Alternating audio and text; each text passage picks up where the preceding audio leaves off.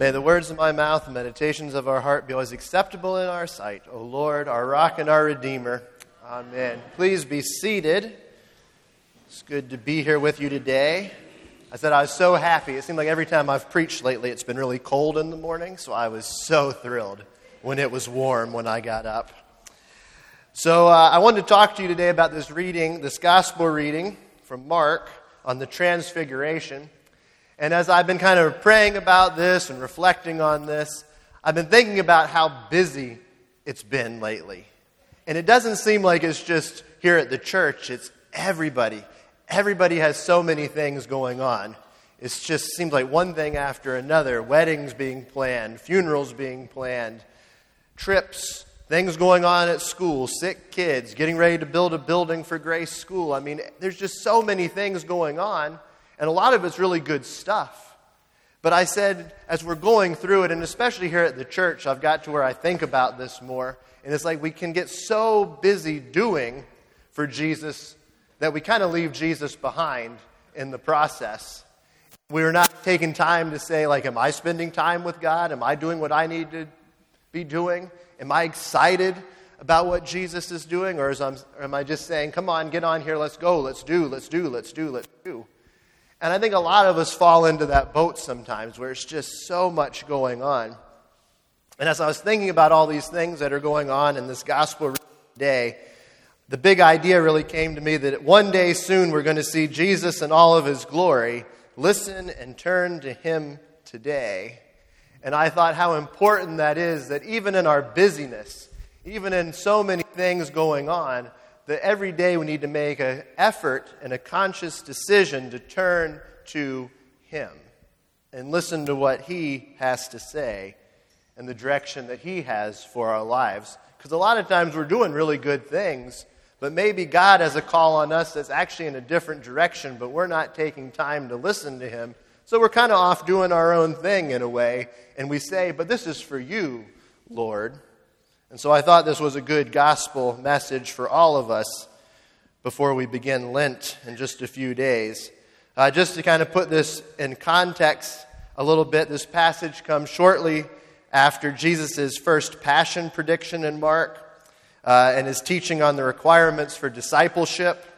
The Transfiguration really provides confirmation and reassurance for the disciples that Jesus really is indeed the Messiah and the Son of God. At the Transfiguration, the veil over Jesus' divine glory is lifted, and that inner circle of disciples, Peter, James, and John, are given that glimpse of his true glory. And I really don't think there's probably any earthly way to describe this, what they witnessed. Like, it's really hard to describe, I think. When we look at the Transfiguration, it was recorded in Matthew, Mark, and Luke's Gospel, so I will kind of refer a little bit to some of theirs where they fill in parts of the story that Mark left out. John also references it in just a little way when he says, we have seen his glory. And of course, in the reading from 2 Peter today, Peter makes reference of this event that he witnessed, probably up on Mount Hermon. And I'm sure this is an event that those disciples would never forget. It would have an impact on them for the rest of their ministry and their lives. I want to take a side note in this and look at Peter briefly. Leading up to this in chapter 8, we have Peter being asked a question of Jesus. Who do you say that I am? And Peter, of course, gives the right answer and says, you are the Christ. And a few verses later, Jesus is then rebuking Peter because Peter's saying, no, Lord, you're not going to have to do all these things. You're not going to have to go to the cross. You're not going to have to suffer. You're not going to have to die. And Jesus is saying to him, get behind me, Satan. So we've gone from good answer, Peter, to get behind me, Satan. And just a short week later, basically, here we are, and he's on the mountain with Jesus. He's gone up this mountain with Jesus. And he's this disciple that's just kind of up and down that we get all this stuff. And he always has something to say, Peter. He always has something to say. And I thought what a good reflection that is really of our Christian life. There's so many ups and downs. Today we're going, yes, Lord, I've got it. I'm good. We're on the team. We're going together. This is great. And then tomorrow we're going, oh no, I'm sorry, Jesus. I'm not doing that. I am not doing that. I'm going to do my thing. And he's going, that's not what I'm calling you to do.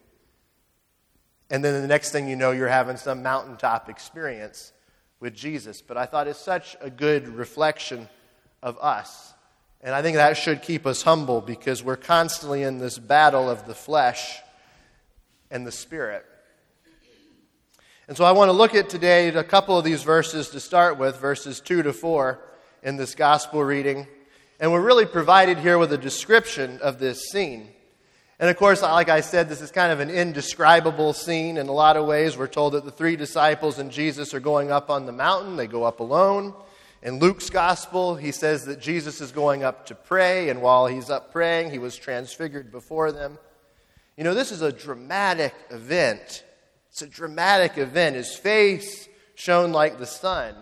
His clothes were this dazzling white that we can't even imagine, because this is a white and a brightness that would only come from a heavenly origin. It's nothing that we would ever see here on earth. In Psalm 104, verse 2, it says this: God is described as he wraps himself in light as with a garment. You know, Jesus isn't reflecting light. He is the light. And this is something that I just don't even think we could imagine completely. We have an idea, but it's really hard to imagine. In Hebrews chapter 1, verse 3, it says this. It says, Jesus is the radiance of the Father's glory. So the glory of God is veiled in his humanity. And in the Transfiguration, we have what Calvin described as a temporary exhibit of his glory. The disciples got to see that. The disciples got to see this parting of the veil. And it had such an impact on them that, of course, we're told about it in these Gospels. And Mark wrote this one down for us because he knew it was important for us to see this parting of the veil of God in all of his glory. You know, and it does defy language. We have this description, but I think we miss probably so much. You know, this to me is like when you go to the beach and you see that beautiful sunrise or sunset, and you can come back and show the pictures and describe it a little bit to people, but it never does it justice. Because when you're there, you have the smells, you hear the beach, the water crashing on the shore. You have all of those things. Or you go up in the mountains and you see the leaves change in the fall. It's like, how do you describe those things? As I was preparing for this, it reminded me of when I was in college and part of the Navigators Christian ministry. We did a beach retreat down in St. Pete, and one night it was a full moon, and there wasn't a cloud in the sky, and we went out, and the moon was reflecting on the water, and there was a nice, gentle ripple in the water, and it was just beautiful. And when I think about it, I'm there. I'm there again, and I can smell those smells and see it, and there's no way I could describe it to you in a way that would do it justice. And as I think about Jesus, I think, do we long for the day to see him in all of his glory? That's going to be so much better than leaves changing or the moon on the water or all of these things that we have here on earth. It's going to be so much better. Are we excited for that day when we're going to see him in that glory? Or do we allow our busyness to kind of push that aside and we don't really think about it? Because I realized, I said, I don't think about this enough, of the glory of God. You know, I think of Isaiah 53 where it talks about that Jesus really didn't have any beauty. It was just kind of, he was blended in with the crowds, really, if he wasn't out teaching or performing miracles. You know, he wasn't as you expect God to be while he's here on earth. He just was average, common. And yet here in this transfiguration, Peter, James, and John get this preview of the glory of who he is. And I think how exciting that is for us. And do we spend time thinking about that? Do we spend time longing for that? Do we have a hunger to see that glory and be with him? You know, I think not only did he look different, but we have Moses and Elijah joining him, and they talk. And in Luke's gospel, it says that they're talking about Jesus coming back, his death and resurrection, that people that put their faith and trust in him would be set free, just as the Israelites were set free in Egypt. that Exodus, that Jesus is going to be the Passover lamb. That's the conversation they're having. And I think as we're moving into this season of Lent and Ash Wednesday, are we longing for that as well? Are we longing to grow closer to Christ? As we go on in verses 7 and 8, this reading today, we hear the disciples hear from the mountain, "This is my beloved Son, listen to him." And suddenly looking around, they no longer saw anyone with them, but Jesus only. And that really hit me. That really hit me on Friday as I was reading over this passage again during the day and praying on it. Are we listening to Jesus? So we have Jesus in all of his glory. The disciples are seeing him. They're telling us this account of this veil being parted. And then we have this command from God, listen to him. Are we listening to Jesus in our lives? How well are we listening? And I think maybe the better question is, who or what are we listening to today?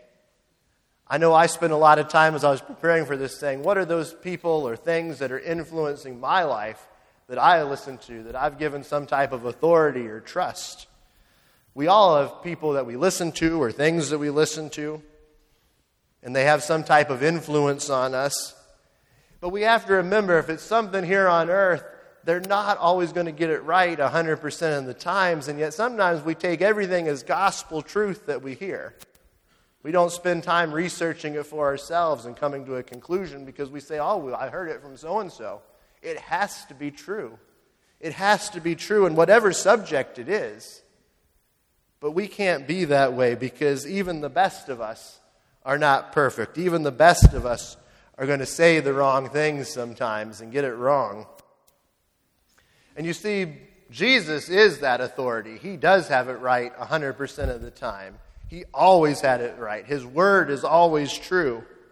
And so when we listen to Jesus, it means more than simply reading the word or hearing what he has to say. It means hearing with understanding and then acting on that.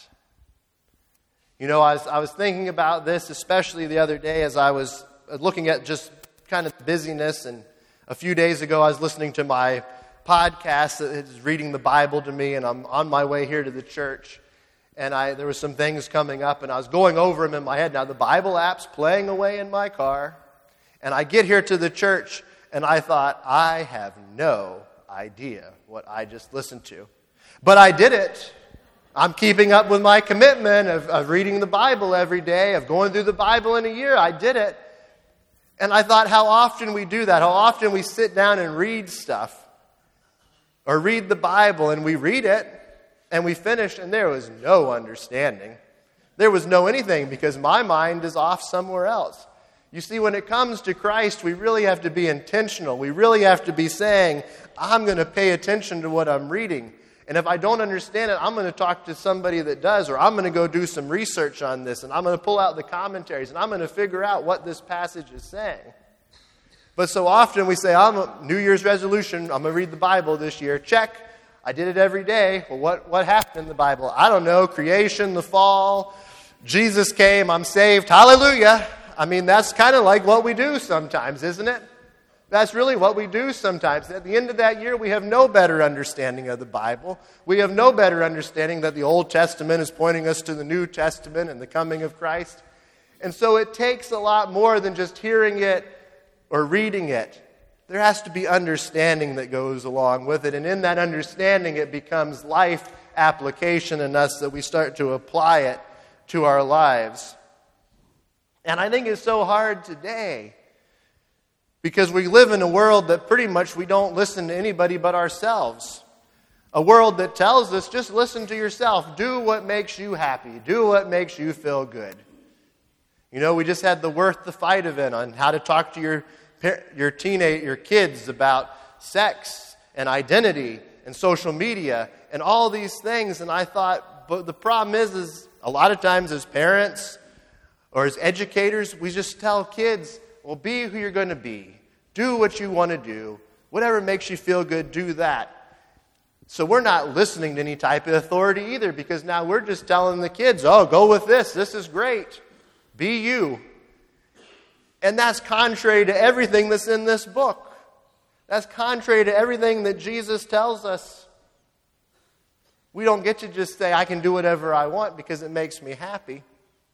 That's not how this works. And so often that's how it is. But we're really just not good listeners. We really aren't. I said in college that we should have a class on how to listen. You have all these classes on speech and all these things that you have to do as prerequisites. But I think sometimes the most basic one is listening. They need a class on how do you listen well? How do you concentrate? How do you focus? How do you give your full attention to someone other than ourselves? You know, it's easy today just to kind of be lazy and nod your head, say yes, yep, great, good to see you, have a good day. No idea what the person just told me. Or another thing that I like to do is go home, and after a long day, I'll turn on my TV. And then I pull out my phone, and I'm scrolling through emails or scrolling through social media. So the TV's going, I'm looking at social media, and then the best is when you get a phone call, too. And you can have the TV on, continue to scroll, and talk to somebody. And at the end of it, you don't know anything. I said yesterday was a prime example of this. I left the church after Worth the Fight. I'm on my way home. My phone rings in the car. I answer it. I'm talking to the person. I run by my house. I have to pick up something. I'm on my way to Publix. I'm in Publix shopping, talking on the phone. I run into Lauren Lomel, who's one of our people here at church that's going over to the Congo soon. And Lauren kind of taps me on the shoulder, and her and I have a conversation. I don't say anything to the person on the phone who's now going, who are you talking to? What? Huh? And just a minute. And Lauren and I talk, and off I go, and I thought, what did I just talk about with Lauren? What was this person telling me? And now I'm checking out at the cash register, and I have no idea what I paid for those groceries at Publix. But I know they told me I saved a lot of money, so good deal. But I thought that is so often our lives today. I look at the kids in youth group, and it used to be enough just to take their cell phones away from them during the lesson.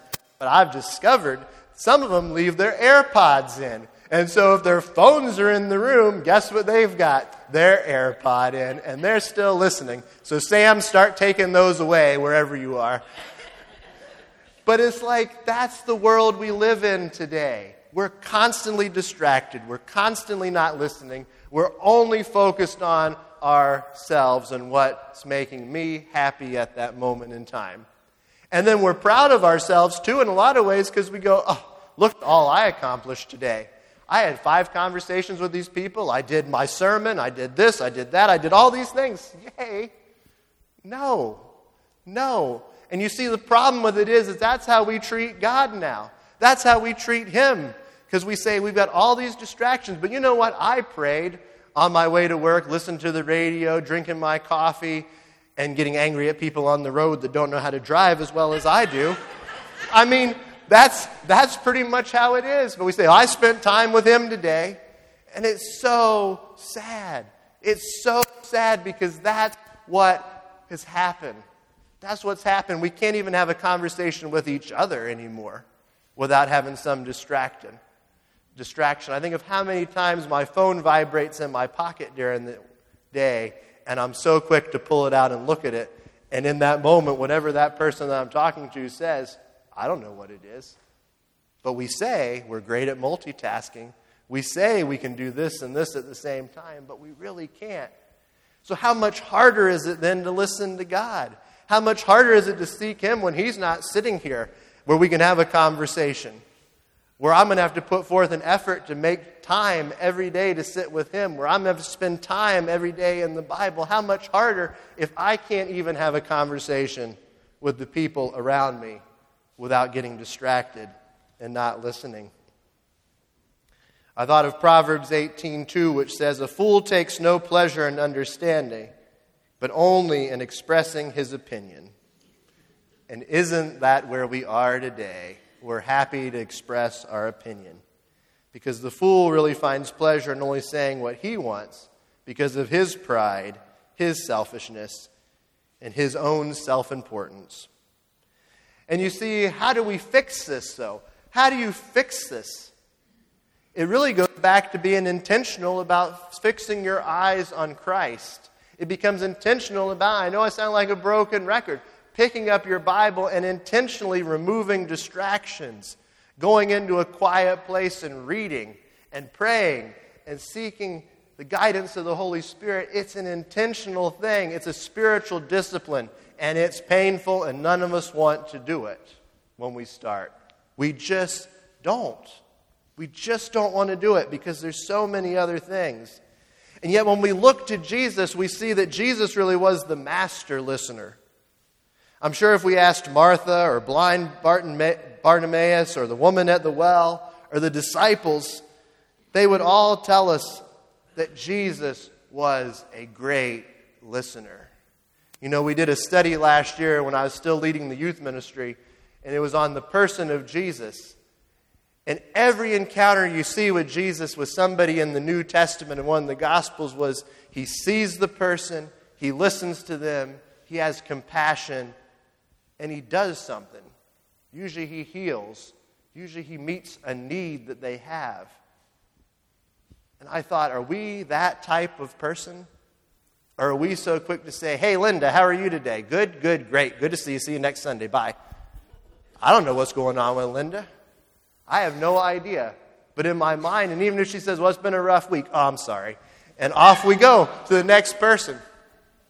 Actually, it's probably David saying he's having a rough week, but you know.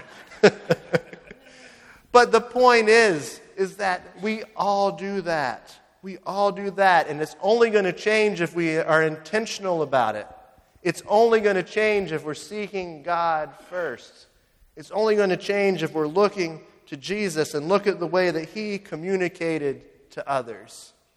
He's the best example we could ever have. And yet we don't run to him because we often don't think that we have a problem.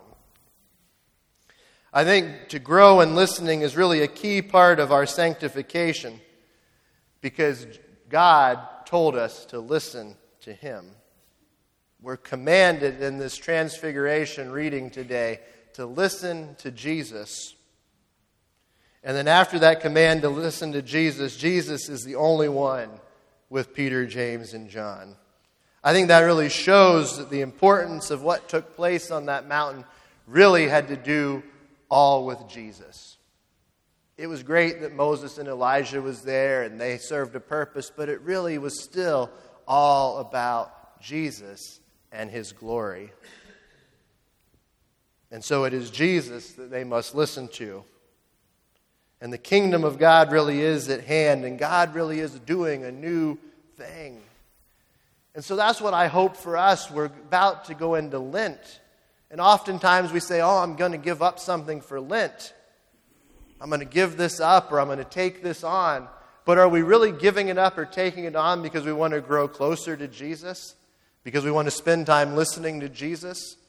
Or do we say, well, I'll do one meal a day because I need to lose a little bit of weight?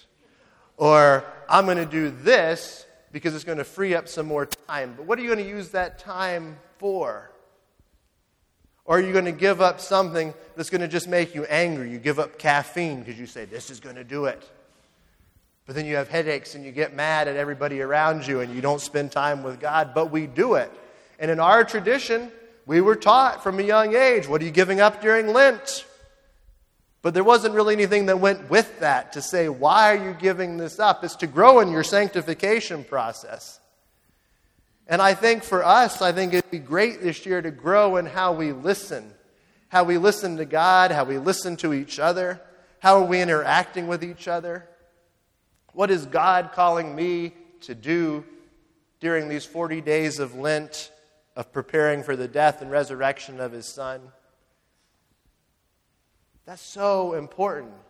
It's so important because we really can't evaluate our own lives very well. But if we're giving up something to spend time with God, God's going to reveal things to us that need to be worked on in our lives. God's going to reveal things that we probably need to repent of. God's going to reveal to us how we need to forgive other people. God's going to reveal those things to us when we actually use this season of Lent to prepare our hearts.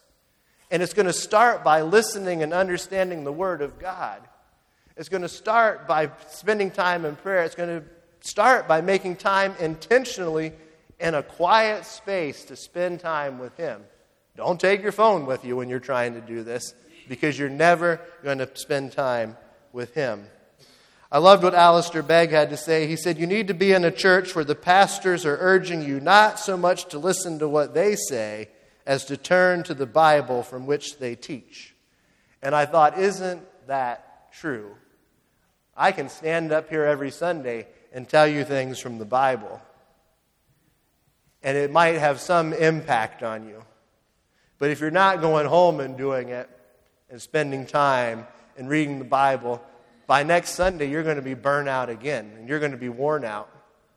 And I see it every day as I talk to people. So many people are burnt out, they're worn out, they're sarcastic, they're tired, they're unhappy, and it's because they're trying to do everything on their own. And then they say, but I'm doing it in the name of Jesus. And you say, but where is Jesus in this thing that you're doing? And most of the time they have no idea, because they know they're doing a good thing, but they're not spending time with the one that can tell them and give them rest for their souls. And so I hope as we go into Lent, I hope as we look at these 40 days of prayer and fasting, that we really will say, am I going to spend time intentionally listening to God? Or am I just going to do it because I'm obligated to do it, because it's what I've always done? I really hope this is a Lent for all of us that's different. That we really place first and foremost, what is God calling me to do? Maybe it's not even give something up or take something on so much. Maybe it's more just sitting down and quiet. Maybe that's what you're taking on, sitting down in peace and quiet with the Word of God. Maybe that's what it is this Lent for us. Because I really hope that we're a church that spends time with Him daily, that listens to Him, that understands what He has to say, and that we're evangelizing those that we meet, that we're spreading the gospel, that our lives look differently, because we're excited about what we're going to see in the glory of God one day when He comes again, that we're going to be excited to see that glory that Peter, James, and John experienced, that we're so excited and passionate about that we want everyone to see that one day. And the only way they're going to see that is if we ourselves, as the body of Christ, comes together and listens, understands, and act on it. So that is my prayer for all of us. And I'm right there with everybody else. I want to be a person that listens and is so excited about the glory that's going to be revealed to us that I want everyone to know. Amen.